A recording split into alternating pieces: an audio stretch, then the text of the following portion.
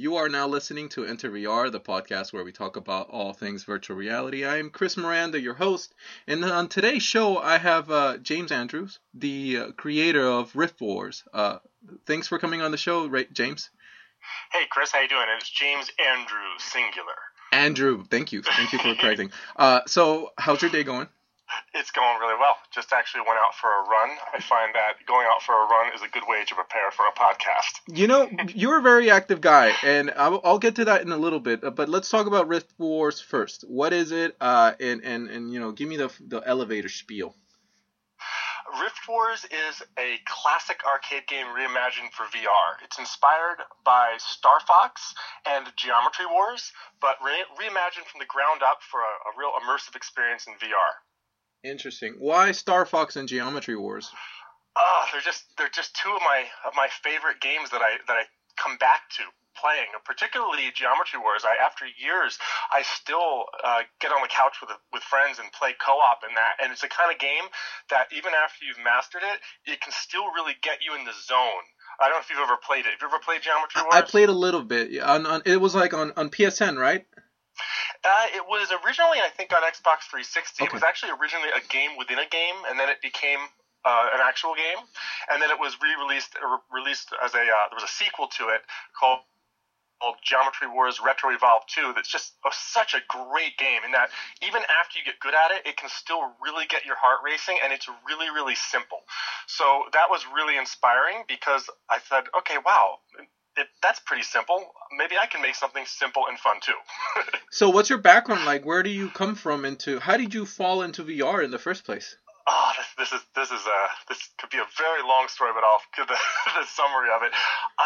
Computer-wise, I had a Commodore 64 given to me for Christmas when I was 8 years old, and my life changed. So I did everything I could after that to stay home from school as much as possible to play with the computer. So that was how it started a long time ago. And then in terms of professionally, my background is actually right out of high school. I got involved really early on in electronic stock trading. And I got involved in this thing called electronic day trading that was pretty big back then. This was in 97, 98. There was this real boom of real average people getting into the stock market and doing this electronic trading. And over the next 5 or 6 years, or up until around 2001, I was involved in that whole field of electronic stock trading, and I ended up inventing my own algorithmic high-frequency trading strategy that made a significant amount of money based upon really fast transactions between markets on Wall Street.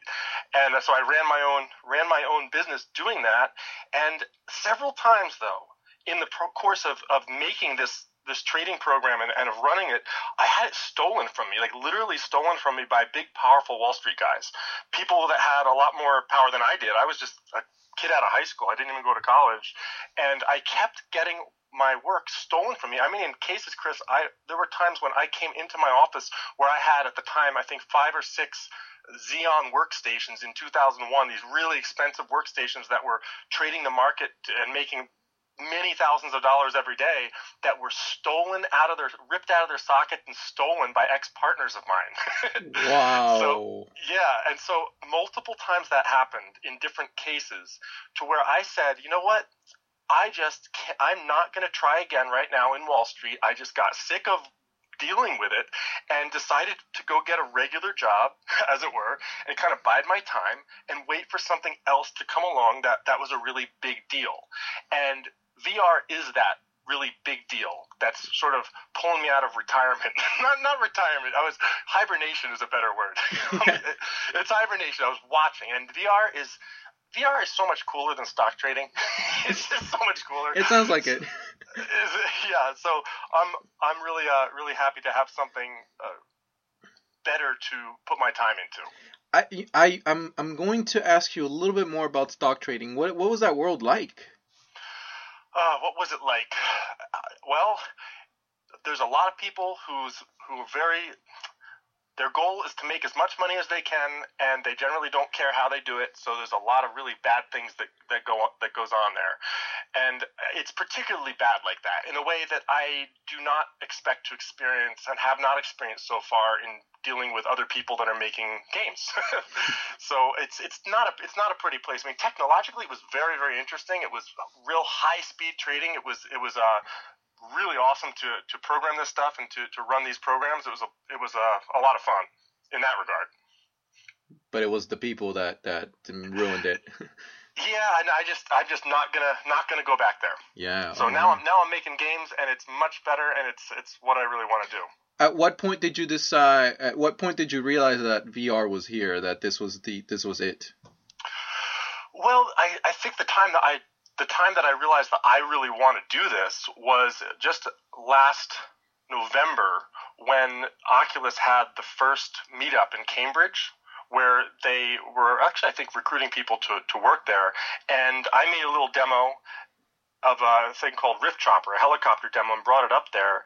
And watching people play it and seeing the expressions on their face and seeing how much it was different to them. It was something that they'd never experienced, and they were loving it. They were saying, "This is the best thing I've ever experienced." This kind of comments were coming from them. I said, all right, VR is something special, and it's here in that it's ready to give people these incredible experiences that they're gonna want this, and I want to give this to them because it's really cool and it's fun.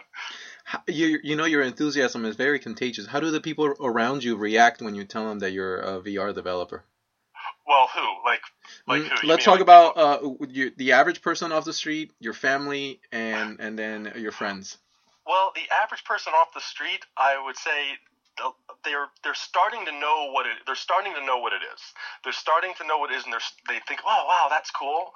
Now, my closest family and friends around me, together I regard them here. They're really, really into it. In fact, I've got some close friends helping me with modeling and with things like that. They're very, very excited about it. Yeah. And in terms of going virtual reality, like, what do you think it will become in the next 5 to 10 years? In the next 5 to 10 years, it's going to be, I think, something pretty similar to what we've got. If we're talking 5 years, pretty similar to what we've got in terms of the parts of it: a head-mounted display, head tracking, etc., good haptics, but everything, the fidelity of it is going to be way, way, way higher. It's going to just be much more realistic looking, if that's what you want to go for, much more compelling, and I think it will be, before long, by then, I would hope it will be integrated into the real world such that the distinction between AR and VR goes away a little bit. It might be sort of the mode in which you're using the device. You know, do you want it to be shielded and be completely in the world, or do you want this display to be overlaid on top of the world, depending upon the case? And I think that's gonna happen. This might come off as a random question, but how do you think the world of Wall Street will react to virtual reality in the future? I think they will react to it slowly. I don't think that they're going to do too much with it. I mean, there are certainly applications for it in all sorts of data visualization, so eventually it will affect everything. But yeah. Oh, okay. So Rift Wars, in my mind, I know what makes it special and what makes it unique from other games. But what do you think? What do you take away as something that is unique in Rift Wars that other demos don't have yet or don't? Well, there's a couple things. The main thing I'm going for there is what I call cultivation of the zone. That is, you want to get the player in the zone. That is, for them, you want to make the place that they're in disappear, not just because they put on a really good VR headset, but because the gameplay is actually compelling, that it draws you in a way that you can get drawn in a game that's not in VR. Except in this case, you are in VR. So what I like about it is that even though the demo that we've been showing is only 3 minutes, the original release demo and also the demo number 2, which had a lot more cool stuff in it that I brought up to SVVR and that you tried, It's only 3 minutes. But when I play it, a lot of times getting close to the end of that 3 minutes, I lose track of time in a really good way. Like, I'm pulled into this thing because I'm dodging and weaving, and it's intense. And I'm trying to give that kind of an experience, because it's not enough just to give something, I think, that is VR, and just that is something like that might be impressive for a little bit. But if you put it on and say, "Wow, I'm in VR," Okay, but now what? Give me really good, compelling gameplay, and that's one of the things that it has. What is your how do you cultivate the zone? How what do you have any strategies as to? Yes. Well, first off, one thing that it's got that I think is really important is music is important. I really think that music is really important for this kind of a game, for an arcade game like this.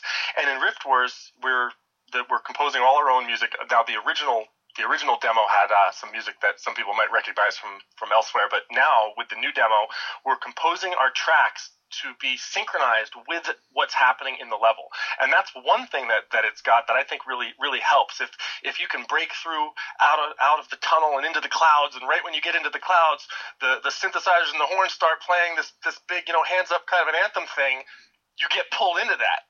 And so I can sculpt that, I can produce that. So I look at making a level as something like making a virtual reality interactive music video for a trance track that I just made. And so that's a big aspect of it. And one other thing that we've got is we're going for this look that comes about when we take really simple shapes. Fisher-Price kind of shapes that a 3-year-old toddler would like to hold on to, really, really simple shapes. But we put them in a world that has very sophisticated lighting and shading. We're using this image-based lighting, and we're using physically-based shaders so that we are modeling things like Fresnel reflectance and other things that give this look. It's this combination of the real ultra primitive with the really sophisticated, and it just has a unique look that I'm really inclined to keep going with because I love it a lot. I'm looking forward to checking out your game with a DK2 on, because it's going to be just an explosion of colors all over the place. I'm really excited for that. In terms of what is the final product going to look like? What should your supporters and VR and your average consumer, what should they expect out of the box from Rift Wars? Well, what you see right now is what you'd call a vertical slice, a very primitive vertical slice. It shows a little bit of everything that is core to the game, and you're going through these levels that have all different sorts of bright environments. You're avoiding obstacles. There's different types of opponents that are coming at you. You're shooting. You're going faster and faster. This basic concept is the core. It would be like the main mode in Geometry Wars. That if you see that, you get the idea of what it's about. Now, that said, between now and when we put this out, we want to go in that kind of direction that Geometry Wars went, where rather than just having a single game mode, they had a lot of different game modes with different tasks, different goals, and so there will be a lot of different. One might be, Kelly had this great idea the other day where another mode where we might go for is something like an escape mode where something's chasing you. Maybe lava's chasing you, and you have to go through these pylons which will speed you up to get you away from the lava, or it might catch up to you. This kind of stuff. And also, we want to really put in clear sense of progression through a level. I mean, the possibility of having things like boss phases where you come into an area and there's a big boss, like old school style boss, that you have to shoot his arms off before you can proceed and get past him. So these are a couple of the things that we want to have in there. And what I envision is it will be just a classic arcade game that has a lot more content than we've got now, a lot more levels and a lot more modes, such that as you mix and match these, you can find a lot of fun, compelling gameplay that you won't get tired of the third or fourth time you play it. I want something that you'll have on your shelf, and when your friends are over, or just sometime you might want to pull it up and say, you know what, I haven't played that in a while. I want to beat my last score, and you want to put it on, and you want to do that, and that desire is still there even a year or years after you first got the game. That's what I'm going for with it. That's exciting. That you mentioned about the face fighting the face. That sort of reminded me of Star Fox. A couple of scenes in Star Fox, the 64. Yes. And I'm looking forward to that nostalgia. Because Star Fox is one of those games that I'm just begging for someone to make a mod that will look really bad, but regardless, it'll still be in there. But you're doing the real deal. Are you including multiplayer in the first release, or is this? Well, it's interesting. We've talked about this. I talked about this a little bit on several other podcasts I've been on. That the multiplayer thing that we've got on deck, and that we already have a prototype of, very, very rough, but we've actually got a little bit of a prototype, is our project that we're currently calling Rift Wars Arena.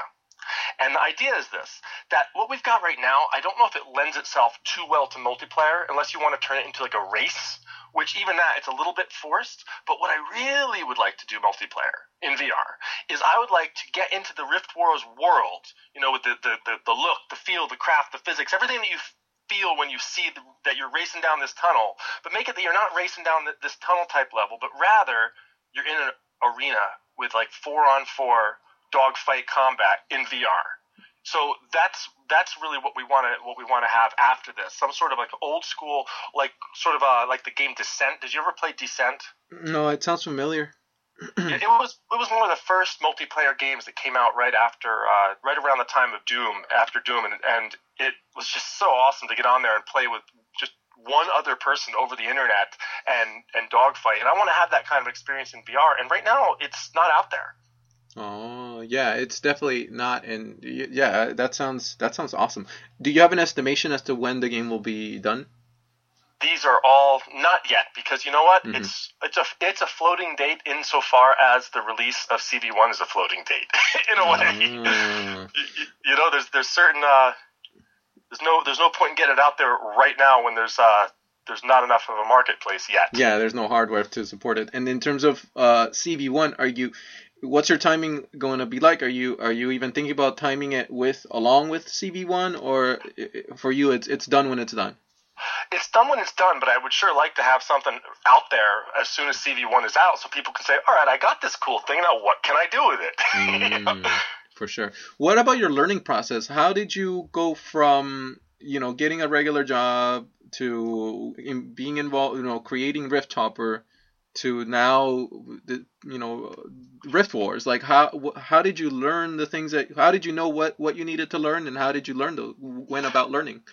Well, I should say that along the way, I've been doing a lot of, I call it serious hobby kind of programming for the last 10 years. I've been doing a lot of things that are relevant to this, just not exactly making games. Like I did a lot of work 3 years ago already, hacking the original Kinect, and I made a motion capture rig out of it that will allow you to animate a robot or some other character that you could stand in front of the Kinect, and then you can put the body on essentially of the robot and move around, and then you can call people on Skype, and that's what they would see, you as this character. So I've been doing that kind of stuff, and so transitioning into game development in Unity, it's not so much learning brand new programming skills, but it's been learning sort of the Unity way of doing things and just how to build a game in Unity, and it's been a lot of learning, but there's such good information out there right now, and it's so easy to get answers to your questions if you need them online, that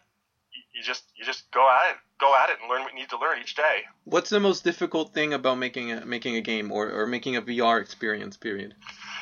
The most difficult thing, I would say something that's a lot more difficult in VR with something like this anyway, is the requirement that whatever we do, we have to make sure that everything runs at a really great frame rate. That you've got to keep everything running at a really great frame rate, and there's certain things that might be acceptable in some other game that are certainly not acceptable in VR. It'll just kill it. So you have to be really aware of that kind of stuff.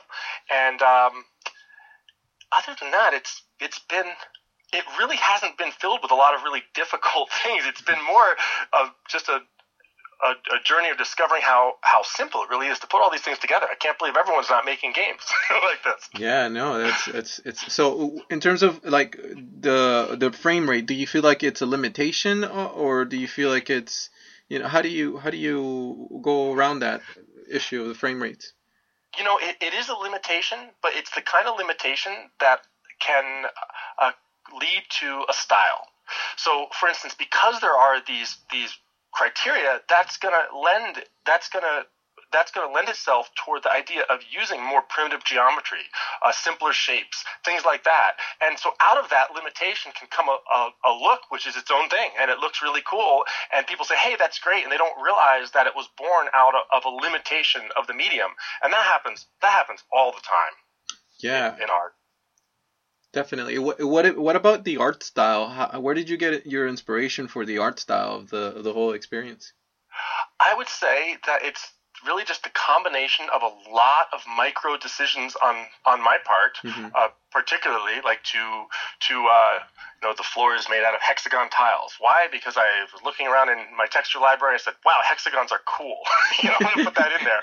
And then the rest of the art style, for instance, as you're flying through Rift Wars, you've got various arches that you fly through and pillars, etc. And most of them, if you'll notice, they're actually very, very simple creations. It's because I'm not an expert modeler. I mean, I understand how to talk to expert modelers, like 3D modelers, but I'm not the one that's going to necessarily be best spending his time making a really complicated model. So I said, well, let's just make really simple models. And what came out is the first demo of Rift Wars.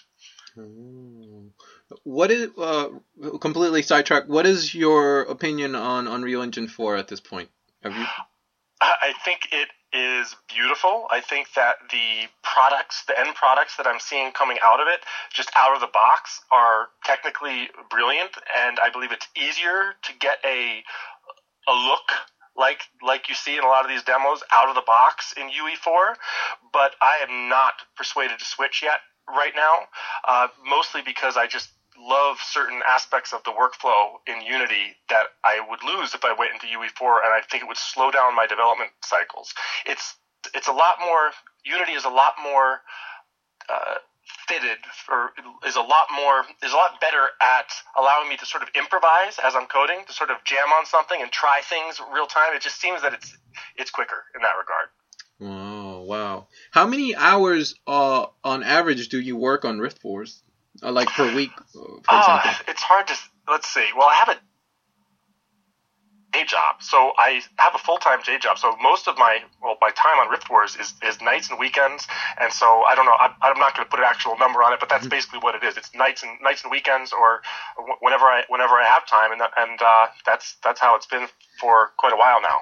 It's just amazing how many developers I meet that are doing this out of their spare time. And I can't imagine what it'd be like if you were given a budget to go work on this just full time, all out. Like it'd be so encouraging. But man, keep at it, because you're creating something really, really awesome. I'm excited for it.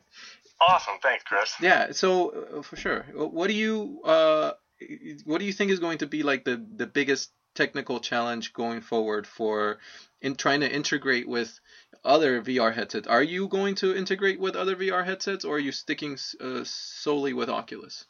I'm very interested in integrating with the other platforms. I mean, I was really impressed with the Sony Morpheus, and I've already been talking to some of those guys at SPVR. It was great to meet the Sony guys there, to talk with them, and I think three of them from Sony actually played Rift Wars and liked it. Nice. And so I've already been talking to them about the roadmap for getting on Morpheus, and I've been talking to Ed at GameFace Labs about making some version of this for the GameFace. And so sure, I would love to do all these things, and that's another reason that Unity is a good choice, because Unity will be able to target the PS4 soon. That's what I was told by the PS4 guys, and so if that's true, then that means that I have a platform here that I can get to the other devices without too much difficulty. What does your production line look like? In terms of like how you go about getting things done. Do you have a checklist? Do you just go at it and see what isn't working, what is? How do you go about doing that?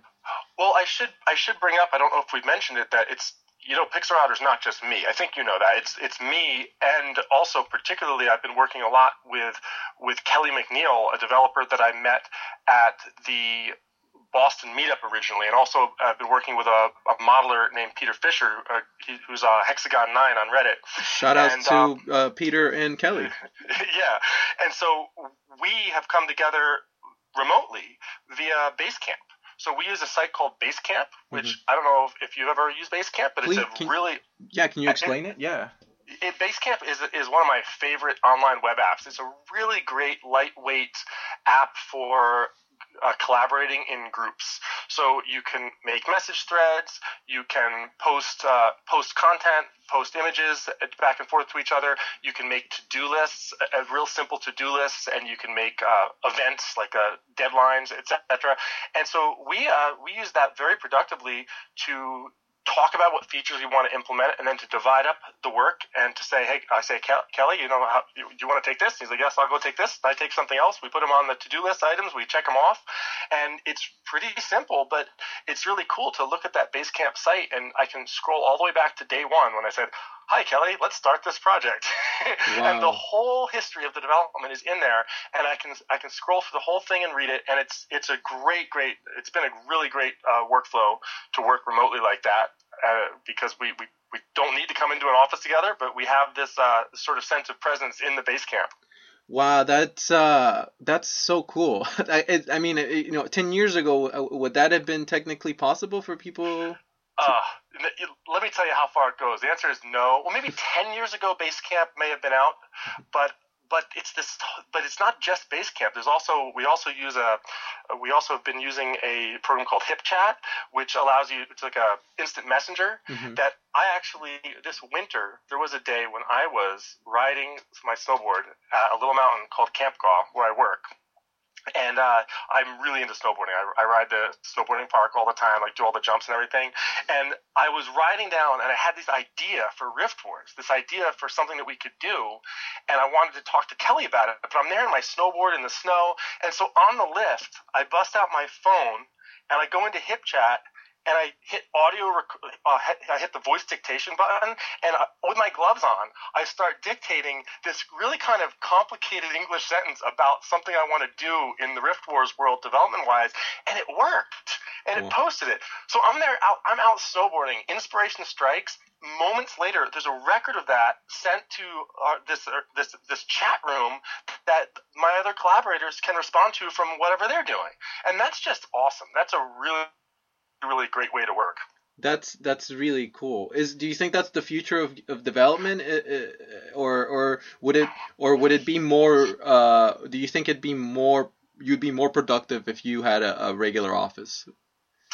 I think that I want this sort of development to be the future of development, and so I'm gonna work my best to make it that way, because I don't want to enter a career or I don't want to enter an undertaking that means that for the next 10 years I'm going to be stuck inside a room 10, 12 hours a day behind a monitor coding because I have to be there. I think there is a much better way to do things, and I think having a mobile workstation is a great step. And that's definitely a great step, and I'm very interested in whatever kind of technologies will help get me out of the office, even when I'm making VR games. I'm totally with you on that. I'm 100% with you in terms of, like, especially being the people that we're pushing this ecosystem that is going to become, in my opinion, a whole economy. And I think that a big part of that economy is people will just not have to commute to work, and it'd be kind of silly if we the VR community started going back to the old paradigm. But yeah, keep doing it. I hope you. But the question that rises to my mind is, how do you work on the same Unity build? Does Unity have a way so that everyone can work on the same build at the same time? Oh, I'll tell you, and I'll get a little. I think it's good to get a little technical here, because I know a lot of the people who are listening to this are other developers. I can tell you we use Plastic SCM, it's called. It's a source control management plugin that's sort of something like a GitHub, but it's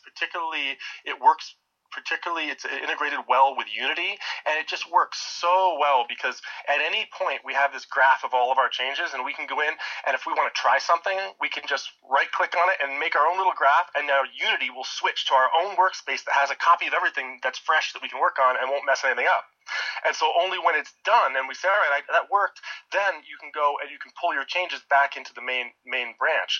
And since the beginning of working on this, we really haven't had any significant problems where we stepped on each other's toes. And that's saying a lot, because in traditional software development, that can be a big, big problem, and it can be something that can really halt the progress of a project. And I'm pleased to say that we've had none of that. It's the smoothest development process I've ever had in my life. And it's really cool. And you recommend that plugin to anybody who's interested in? It's excellent. Yes. Yeah. Awesome. That sounds like something like out of science fiction to me. How you guys are? Yeah. It's so cool. Let me ask you about monetizing. What in your mind? What do you think are going to be the ideal way to monetize on your VR experience? Is it going to be microtransactions? Is it going to be a subscription model? Is it going to be straight up, give me money and you can get the game? That is a very insightful question. The fact that you put the word microtransactions in there, it's funny. I was planning on talking about this anyway, and I want to mention something that I haven't spoken about in public at all yet, but I think it's going to be a big deal. Mm-hmm. Now, for Rift Wars itself, I think we'll probably end up doing a very traditional model. I don't know if it's going to appear on Steam or on the Morpheus or on Oculus Share that has money attached or something like that, or all of the above. It's going to be something traditional. However, for Rift Wars Arena, or whatever that it shall be named, this idea of having this VR multiplayer combat simulation where you get in there and you duke it out with your friends across the VR world, and here's my idea for that. I have an interest in bringing the world of bitcoins and of cryptocurrency into the world of virtual reality gaming. I want to be the one to do that. Now, here's how it would work. Are you familiar with bitcoins? I am. Very much so. Okay. So, I think most of the listeners are quite familiar with bitcoins. Mm-hmm. So, here's what I'm thinking. Why not make a VR competitive arena where you put bitcoins in and you get bitcoins out based upon how you do? So, something like, think of it like this, like an arcade where both players put in their quarter. You put in a quarter, I put in a quarter. We go into arena, we dogfight, but when you come out, if I got you, basically I get your quarter's worth of bitcoins minus my 5-cent fee for facilitating the service. Yes. Now, can you imagine a game world where potentially it could even be so detailed that as you're getting hit points off of the other players, you're actually taking bitcoins from their account into your account? Now, are you with me so far? I'm 100% with you.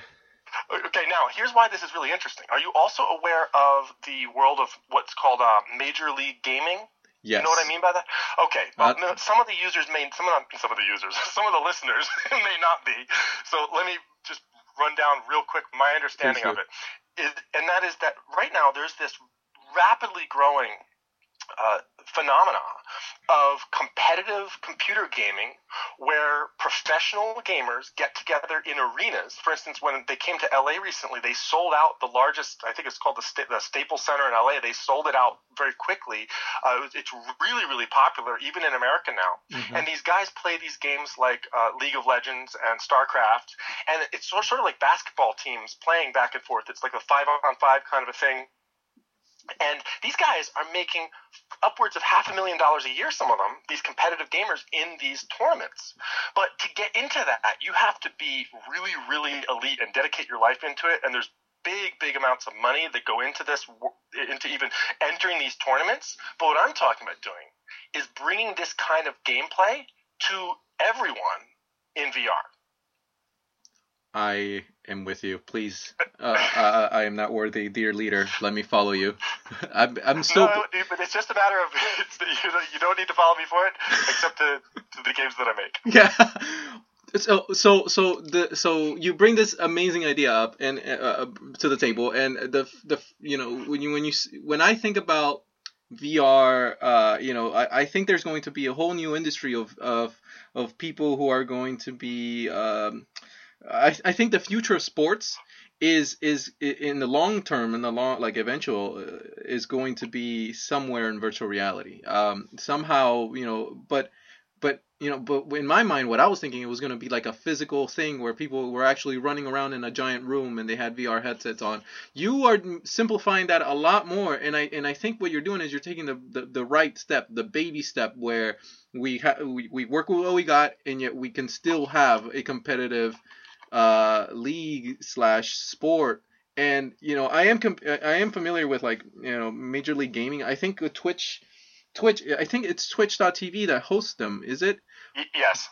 So Twitch.tv is about to get acquired by YouTube for $1 billion. It goes to show yes, this is growing and it's going to get big. And I remember living in Korea for a couple months, and I was at the gym once, And the thing that they were showing on the TV screens, you know how you go to the gym here, like they'll play baseball and they'll play, football or whatever Yeah. sports. Over there, it's StarCraft tournaments. And I'm I've like, heard that, yeah. I'm bench pressing, I'm squatting, and I'm like, I'm watching a StarCraft tournament go all out. Like, this is hilarious. Yeah. Someone told me that when they were at a Subway there, the Subway sandwich shop, the posters on Subway was not like Michael Phelps the swimmer, but it was these gamer guys in Korea. Yeah. So it's a big industry and a big deal, and I really want to bring this model in to on a much smaller scale so that everyone could put their quarter in the machine. I mean, what arcade did you ever go in where you put your quarter in and there was a chance you could get almost 50 cents back? Yes, I like that a lot. Wow, that'd be amazing. Okay, but let's let's dissect this a little bit more, because not everyone has access to Bitcoin.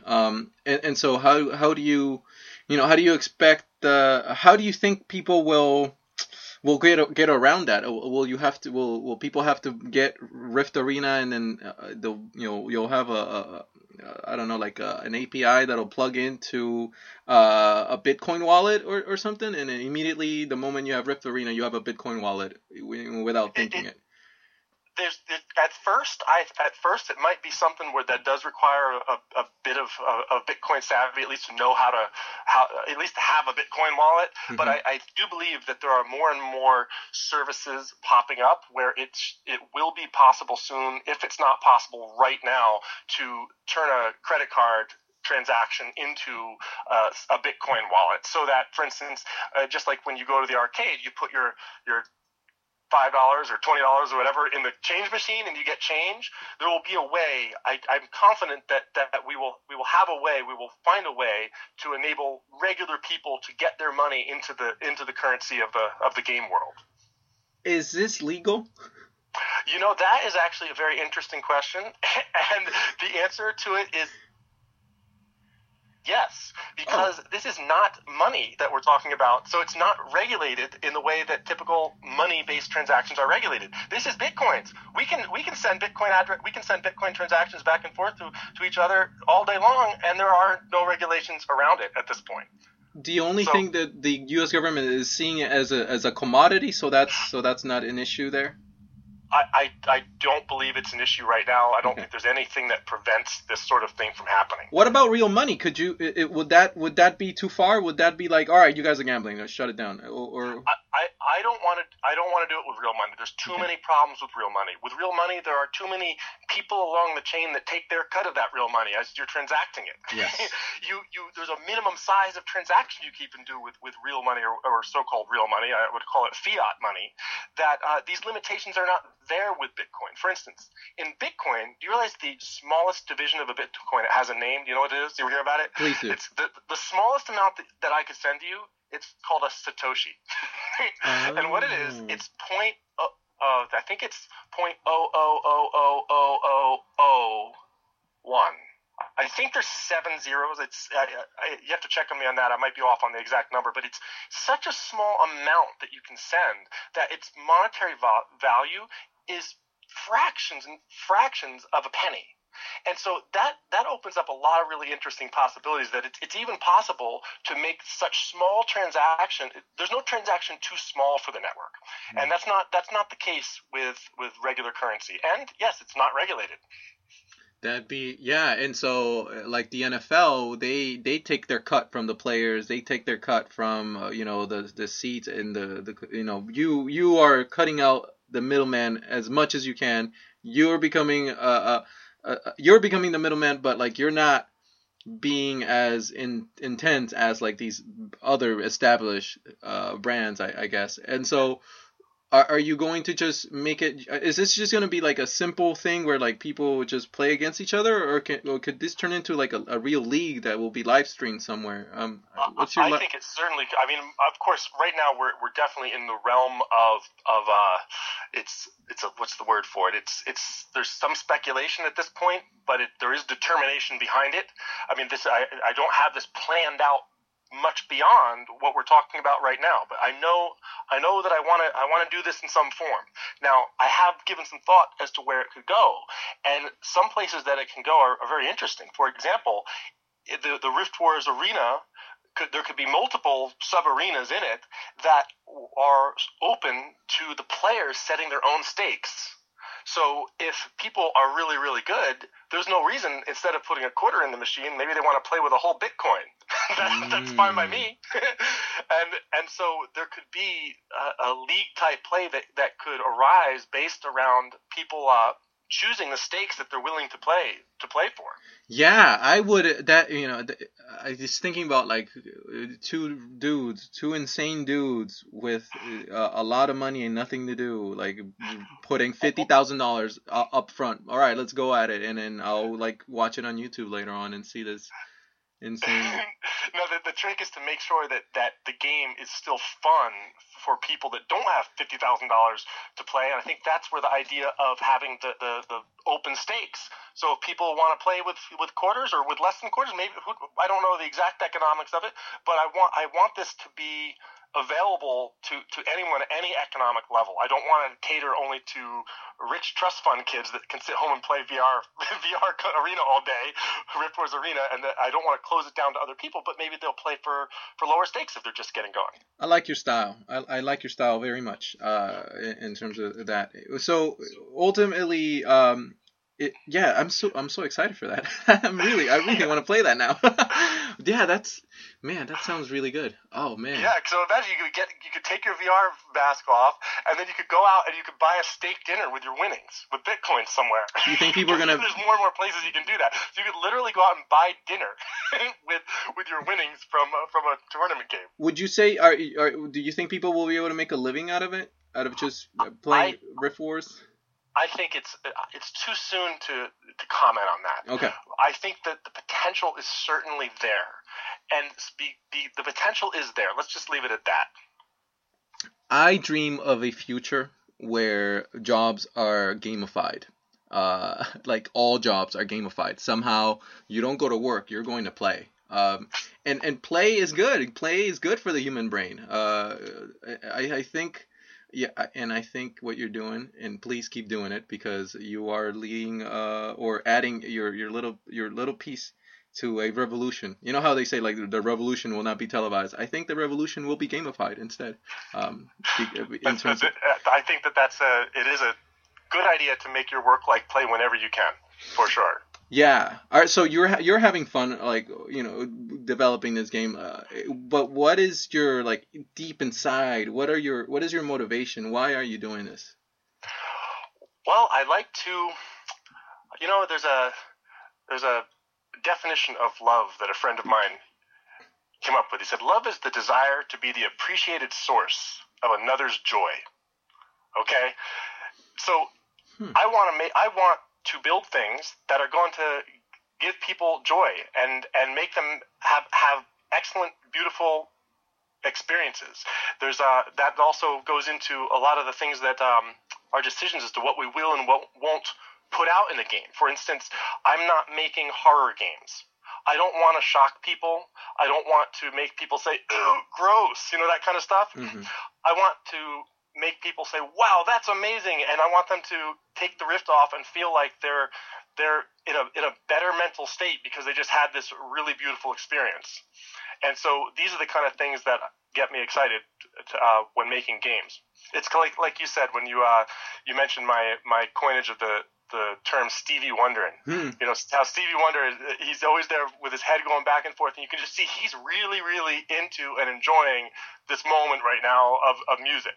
And I go for that. I want to see people's heads doing that because I want to make experiences that make people respond like that. It's really rewarding to be someone that's giving people these kind of experiences that they really enjoy. It's just great. I'm so happy to hear that, like that you are blazing your own trail along with Pixel Router and your team. Because there is a bit of I think a trend in creating a lot of horror games. Not that that's a bad thing, but I personally, I'm not a fan of horror movies. I don't want to give you money so that you can scare me. I want you to give me pleasure, and pleasure meaning laughter. Damn, you told me to keep it clean, but bite my tongue. I was gonna say laughter, orgasm. That's Well, there's pleasure. nothing wrong with orgasms. Oh, okay, good. All right. So in terms of like your workout schedule, because you are probably the fittest VR developer I've ever met. What are you eating? How are you working out? Spill the beans, sir. Okay. Well, it depends what season it is. Okay. But I'm always outside. I'm always outside a lot. During the winter, I snowboard a lot. I snowboard. I'm not professional by any means, but I ride almost like it in terms of my dedication to it. Like this year there was a time that I was snowboarding 9 days, and I think I only missed 1 day out of 9 days in a row. I would snowboard on the way home from work, and actually that's where, as I mentioned at the conference, that's where I programmed a lot of Rift Wars. I programmed it in the lodge after taking runs on the snowboard mountain and getting myself and just having a real good time on a couple of runs while I'm thinking about what I need to code, then I'll come in and code. And so I did that a lot. Now, you know what I do a lot is, as much as I can on the weekends, I drive up to the Catskills, which are mountains here in upstate New York, not upstate New York, mid New York, that are about 2.5 hours from New York City, and they're big mountains. They have some of the most challenging hikes that on the East Coast, and so it's like 2,500 vertical feet sometimes in the space of just a couple of miles. And so I routinely on the weekends, whenever I can, get up there, and it's not to sort of unwind from the VR development, but rather I go up there with certain questions in my mind about how the gameplay is going to work, particular code questions about how my class hierarchies need to be laid out, and very detailed questions. And as I'm hiking and up these trails, the ideas just start coming to me. So for me, physical exertion and the creation of endorphins, that sort of rush that you get, that you really, there's no substitute for getting there by real physical exertion. I find that that's when I have the most creative thoughts. And so for me, I'm driven to be more physically active because I want to get myself motivated to do something creative, particularly lately in VR. So there's that. And then another thing, and these are things that I recommend to anyone who is doing VR development or just has an office life, just try to get some amount of this kind of outdoor activity in it. Just is so good for your health and your mind. And so I have a gym at my day job at work, and so I go down there for about 5 minutes at a time, and I just do one thing, like for 5 minutes, like on the way back from lunch today. And this is something I recommend to anyone if you have a gym in your building or something at work. A lot of people do. On the way back from lunch, I ran down to the gym. I didn't even change, and I just looked at my phone and said, "All right, what did I do last week with bench press with dumbbells?" And I said, "Okay, 95s. Really? Did I do 95s? That's 9 times? Oh boy. Oh, there's only one more bigger one. There's hundreds. All right, I'm gonna see how many I can do with hundreds." And so I picked up the biggest dumbbells and just did one set as much as I could, and then went back up to my office. It took 5 minutes, and just that little bit of exertion totally set the tone for my afternoon. And I had a great afternoon because my head was in the right space and my body didn't feel like it was heading toward getting old because I'm sitting in this chair at my work, just with that 5 minutes of exercise. So that kind of sums it up. That is, I think in another life you were probably a mountain man. I have been a rock climber growing up. Well, there you go. That's really cool, and I totally agree. I think getting outside and getting some vitamin D is so good for you. I don't know where I read this headline of a study that I don't know might or might not be true, but physical exertion, physical exercise does enable the creation of new neurons. I probably pulled that out of my butt, but anyways, the point is, like, physical exercise and just being physical is good for your brain. I agree. I just today before doing this podcast, I went to the gym, and I'm not. I like your style in terms of you do the 5 minute sort of interval. I go, I do my 1 hour and a half, and I get it out of the way, and I'll see you in 2 days, Jim. But I like your style. That's really cool. I do that. I do some of that too. I definitely go through times when I'm fully in the gym, but I'm finding I don't need that like to maintain. I just need this. You just need a little bit. You got to get something. Yeah, that's I like your style. I'll tell you a story. At SVVR, I was there the first morning. You were there the first morning, right? You were. you were there the first day of SVVR, correct? Yes. Yeah, and so right before there was about to be the 60-second pitch session where you can get up on stage, I was just feeling like I wasn't really quite on. So with my computer set up in the lobby, I had it set up there, and it was about 10 minutes away from that first session, which was going to be the pitch sessions. So I just literally, with my badge on, ran outside. And there's sort of that little highway there next to the convention center. And I looked across the street and I saw a Gold's Gym over there. So I was like, yes. So I hopped the median and ran across the highway through the traffic with my badge on. Oh ran my in there God. and said, where's the manager? And I said, hey, I'm at a computer conference over here. Would you please let me use your gym for 5 minutes? I'll sign something if you want. He said, today, yes, sign over there. So I signed, go in the gym, and just like hit bench press, curls, like hardcore, like real intense for about 10 minutes, and then ran back across the road, snuck back into the conference, and no one knew I was gone. Wow. Yeah, man, I noticed, dude. I saw you were pumped. I was like, dude, yeah, you don't get up on stage without getting pumped first. yeah. Come on, guys. Speaking like a true professional there. I like that. Very cool. Man, you are intense, man. How many hours of sleep are you getting a night? You know what? Right now, I do get 8 hours of sleep. That's good. I think it's possible. I've been thinking about trying to work with that a little bit, but I know that I operate well with that. Yeah. I know some people can do can do well with a lot less, but I know that 8, I'm fully charged. So I try to make that happen. Yeah, I don't make compromises with my sleep either. It's one of those things where like, yeah, I need it, and I'll get as much as my brain requires. So sometimes I'll go between I hover between 7.5 to 8.5 hours. So it's, yeah, it gets the job done. Because sleep is so important. I mean, yeah, you really do need sleep. Yeah, I think sleep, water, and a good diet are very, very much overlooked in terms of staying especially healthy. among us programmers. I'm speaking to the other programmers on this who are listening here, or among the programming crew. There's not much attention given to the physical plane in general. Yeah, and it's important to be healthy to I 100% agree. Are you so? In terms of like the future of this industry, what do you think is going to be the biggest obstacle going forward for it? The biggest obstacle? I'm not really thinking in terms of the biggest obstacle. What do you mean? The biggest thing that's going to prevent what from happening?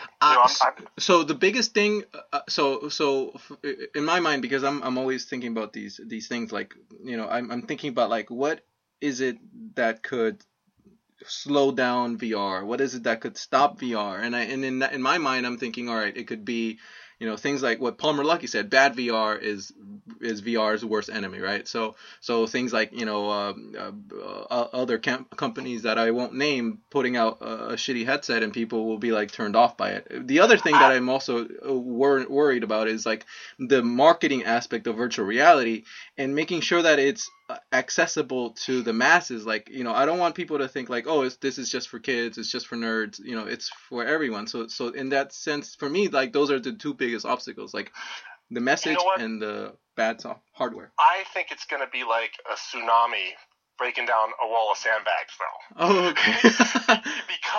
because you know why? Because I'll tell you, I've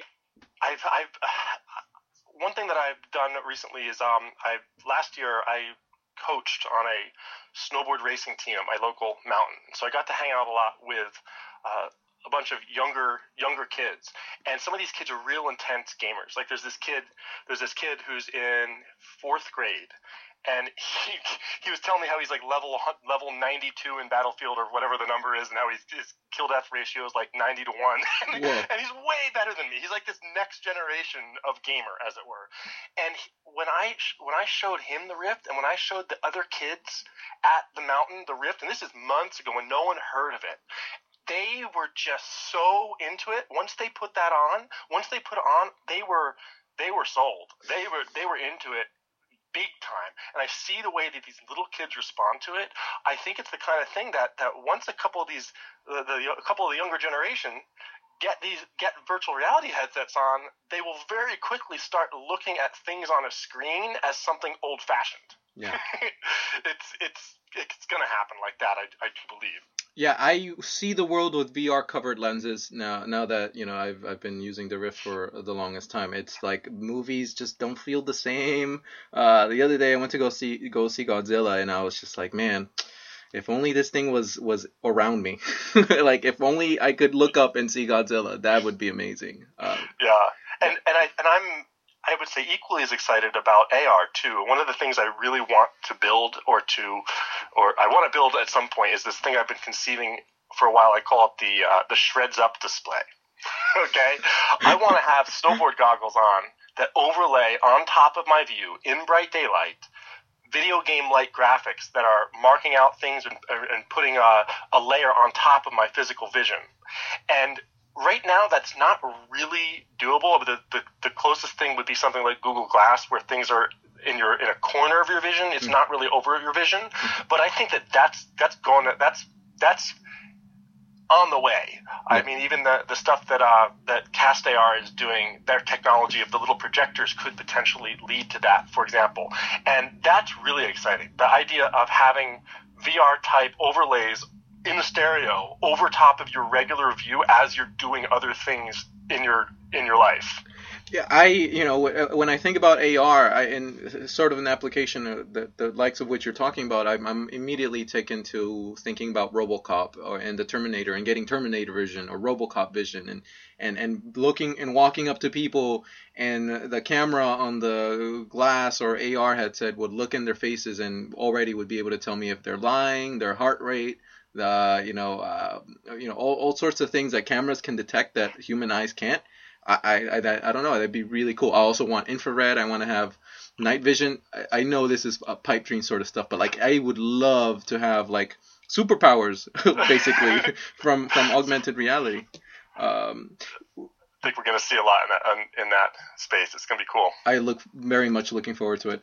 In terms of, are you thinking about your next project? I know you're really into being into the mountains and snowboarding. Are you thinking about other, your next thing in terms of like bringing that passion to VR, like your passion for outdoors? I would sure love. I don't have a particular plan for it, but I sure would love to make some sort of a snowboarding VR sim. I thought of a cool one. Call it Gap Jumper, where you have to jump over big road gaps, like 50-foot gaps in VR, like spinning over the roads. It would be so cool, but I'm not planning on making that right now.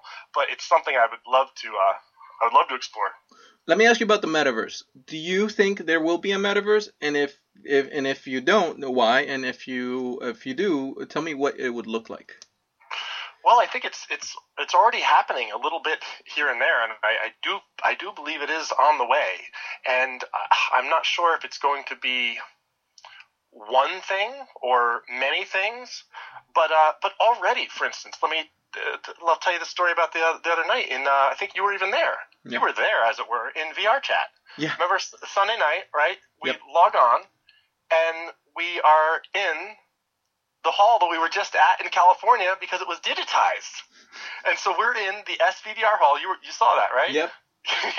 For the listeners that maybe were not there, the guys from a company called Matterport use their really super duper Kinect scanner kind of a thing. It's not really a Kinect, but it's based around the same kind of technology to scan physically a big portion of the hall, including the tables, including the Oculus Rifts lying on the tables, and the banners and all this stuff.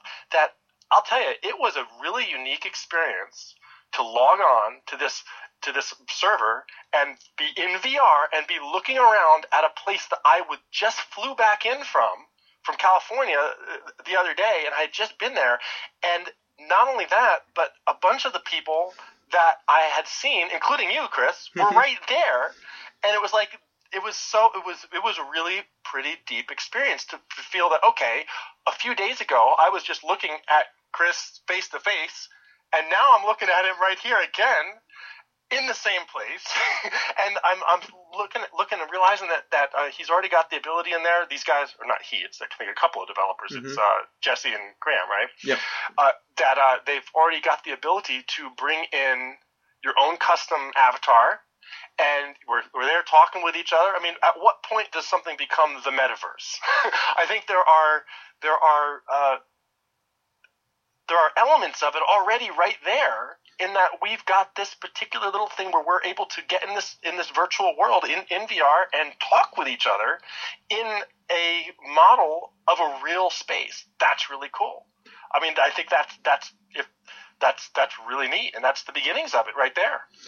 I found it to be very profound, and for a little while I was, I wanted to challenge myself into thinking like, okay, you're trying to take myself out of the VR bubble that we reside in, and I think about like, all right, if I were a regular person, what does this VR chat give me that a real world interaction doesn't? And I was thinking for a sec, and I looked to my right, and there was a piece of fruit talking next to me.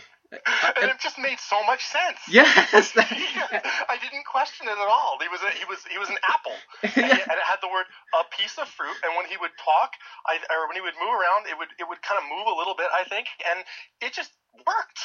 Yes.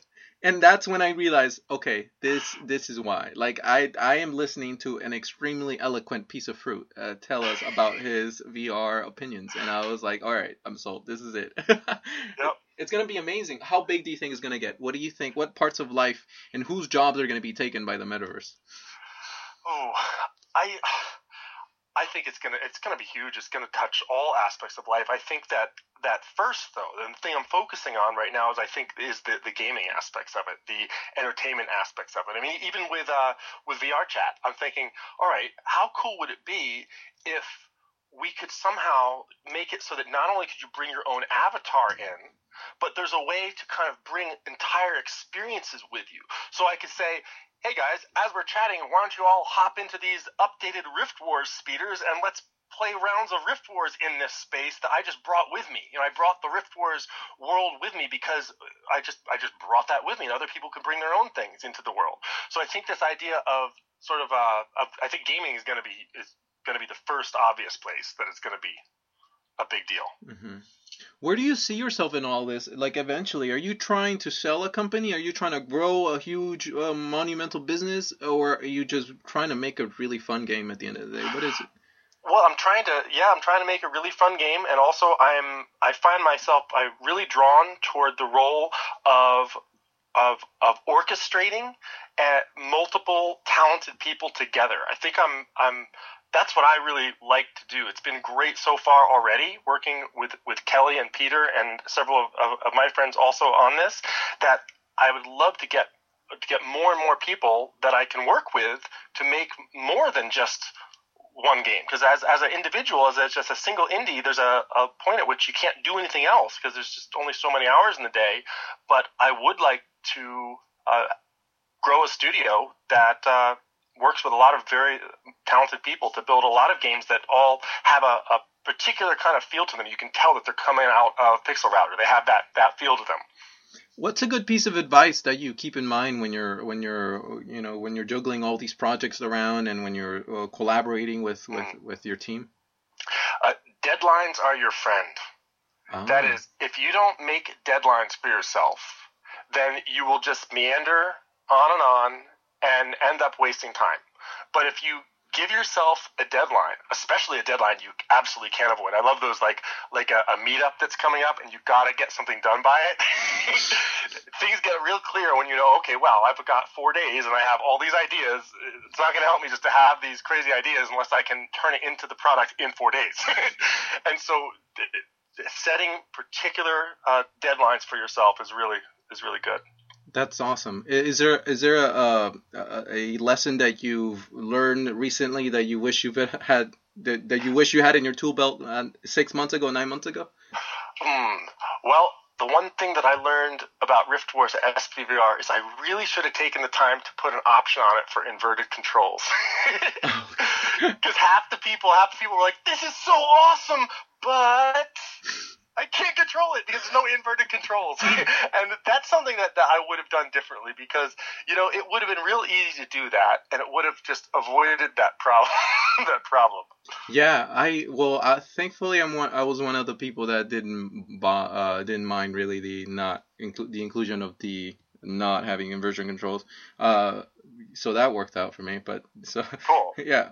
So what did you think of the newer Rift Wars with all the new tunnels and everything? You had me Steven wondering, man, the whole time. Like I was in there, and the music was right. You had it timed just right. It felt like I was, no joke. It felt like I was in a music video, and it was a fun music video that I didn't want it to end. Like it was really good. And at the same time, you added the nostalgia of Star Fox. Like it felt like, oh, okay, this has this little aspect of one of my favorite games of all time, and I thoroughly enjoyed it, and I can't wait, dude. I'm honestly like waiting, like at the edge of my seat to get a DK2 and then go off and show off Rift Force to everyone I know. Me too. I would love to get a DK2 and see how. I can't wait to put it on and see like, oh, there goes the screen door. Do you think the inclusion of the camera is going to? How are you gonna tackle the inclusion of this camera for positional tracking? Is that going to be at all an issue with Rift Force? The inclusion of the camera, particularly, you mean the positional tracking that results from it? What do you mean? So how will you integrate the positional tracking into Rift Force? I guess the camera is a mute point, but yeah. Yeah, I think the most obvious thing that has to happen once you get positional tracking is that if you have a character, an avatar, as we do in Rift Force, you're a robot there sitting there, you can't just put the camera in the middle of his head and not move the robot, because when you lean, he's got to come with you. So what that means is I'll have to rig the character so that when you move your head positionally, it'll actually move your character's head on his body and in his seat. So when I'm leaning out of the Rift Wars craft and looking down, the model itself has to do that. It can't just be fixed into place. Otherwise, you could turn around and look and see your head sitting there not moved. So from a development standpoint, that's pretty much the first thing that I think of. And I'm sure we'll come up with a lot of other interesting uses of it once we start playing with it. Let's say I get into a time machine and I ask you, and I meet your 10-year-old self, and I ask you, what do you want to be when you grow up? What do you think you would have answered? I probably would have said something to do with computers. I mean, at that point, I was huge into the Commodore 64 and into gaming. I probably would have said I wanted to do something with making. I don't remember if I actually wanted to make games particularly, but I sure loved that computer. I spent so much time on it. What was it? What was it about it that attracted you to this machine? It was the ability to have dominion over the cosmos in a small way. Mm-hmm. It was really satisfying the first time that I got that computer to be able to type a few keystrokes and then see my screen fill with numbers because it was counting. Wow, that was really cool. Or to be able to instruct a turtle, it was called, to go around and draw a square by going forward a certain amount and turning right 4 times. That's called an algorithm. I just thought that was so cool. And as I went on, I just started to really, really love the things I discovered in terms of computer graphics and math. Like, for instance, I discovered early on the Mandelbrot set, the fractal geometry. That's just so amazing how that is just that just exists. It's there. That's beautiful. And the computer is like the microscope that allows you to see into these worlds. And whether it would be the Mandelbrot set, or early on I was working with software that would allow you to make landscapes. And it was really, really primitive in its day, and you need to leave the computer on all night to get a frame that now we need to do 60 of them a second. But just that ability to build beautiful things inside of the computer world, that particularly things that emulate the outside world, I just really fell in love with that.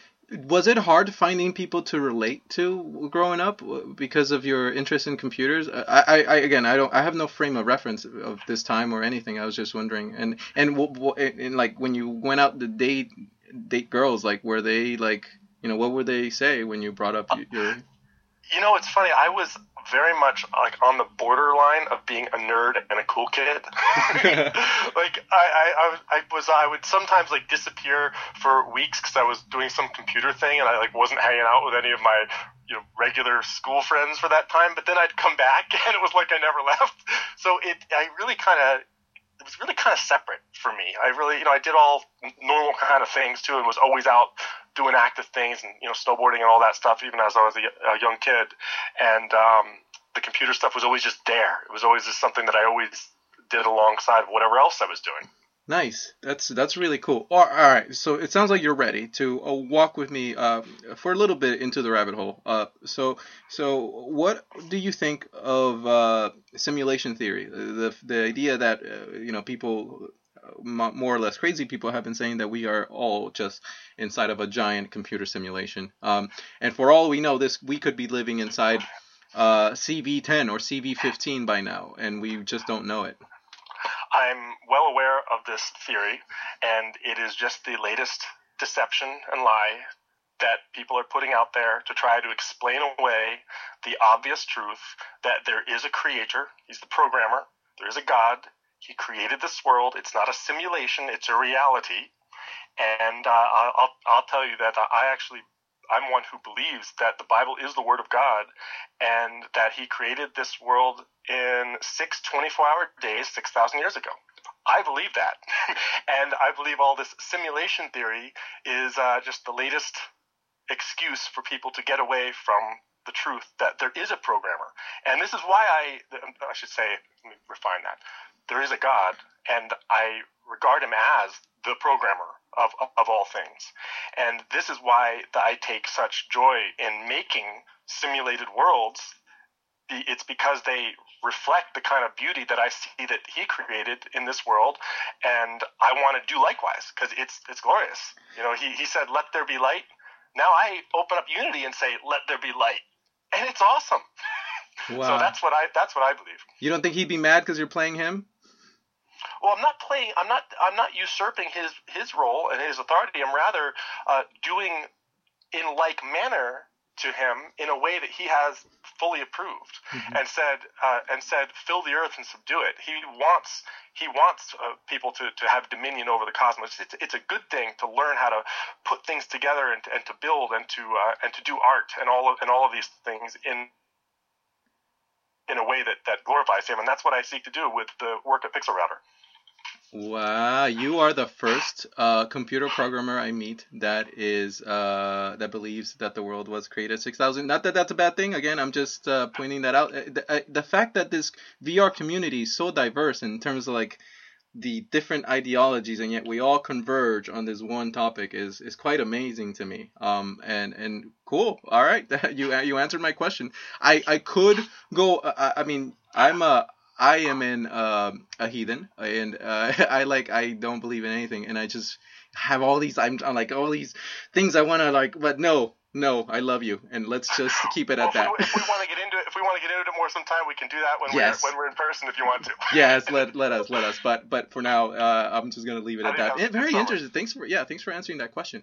One more question. In terms of singularity, do you think we will reach that point? Do you think the singularity will happen? That the singularity is nonsense. You think that computers will never reach human processing ability? I'm just going to leave it at that and say it's nonsense. But no, hold on. No. We don't do that. We don't do that on Enter VR. You need to answer, please answer my question. Like, I need to know, do you think computers will never reach human processing ability? Computers will never be humans. They may reach all sorts of what would I say? The computational capacity to emulate human thought in many ways, but humans are unique. We are, as creatures, are made in the image of God, and machines are not, and they do not have a living soul, and they will always be machines.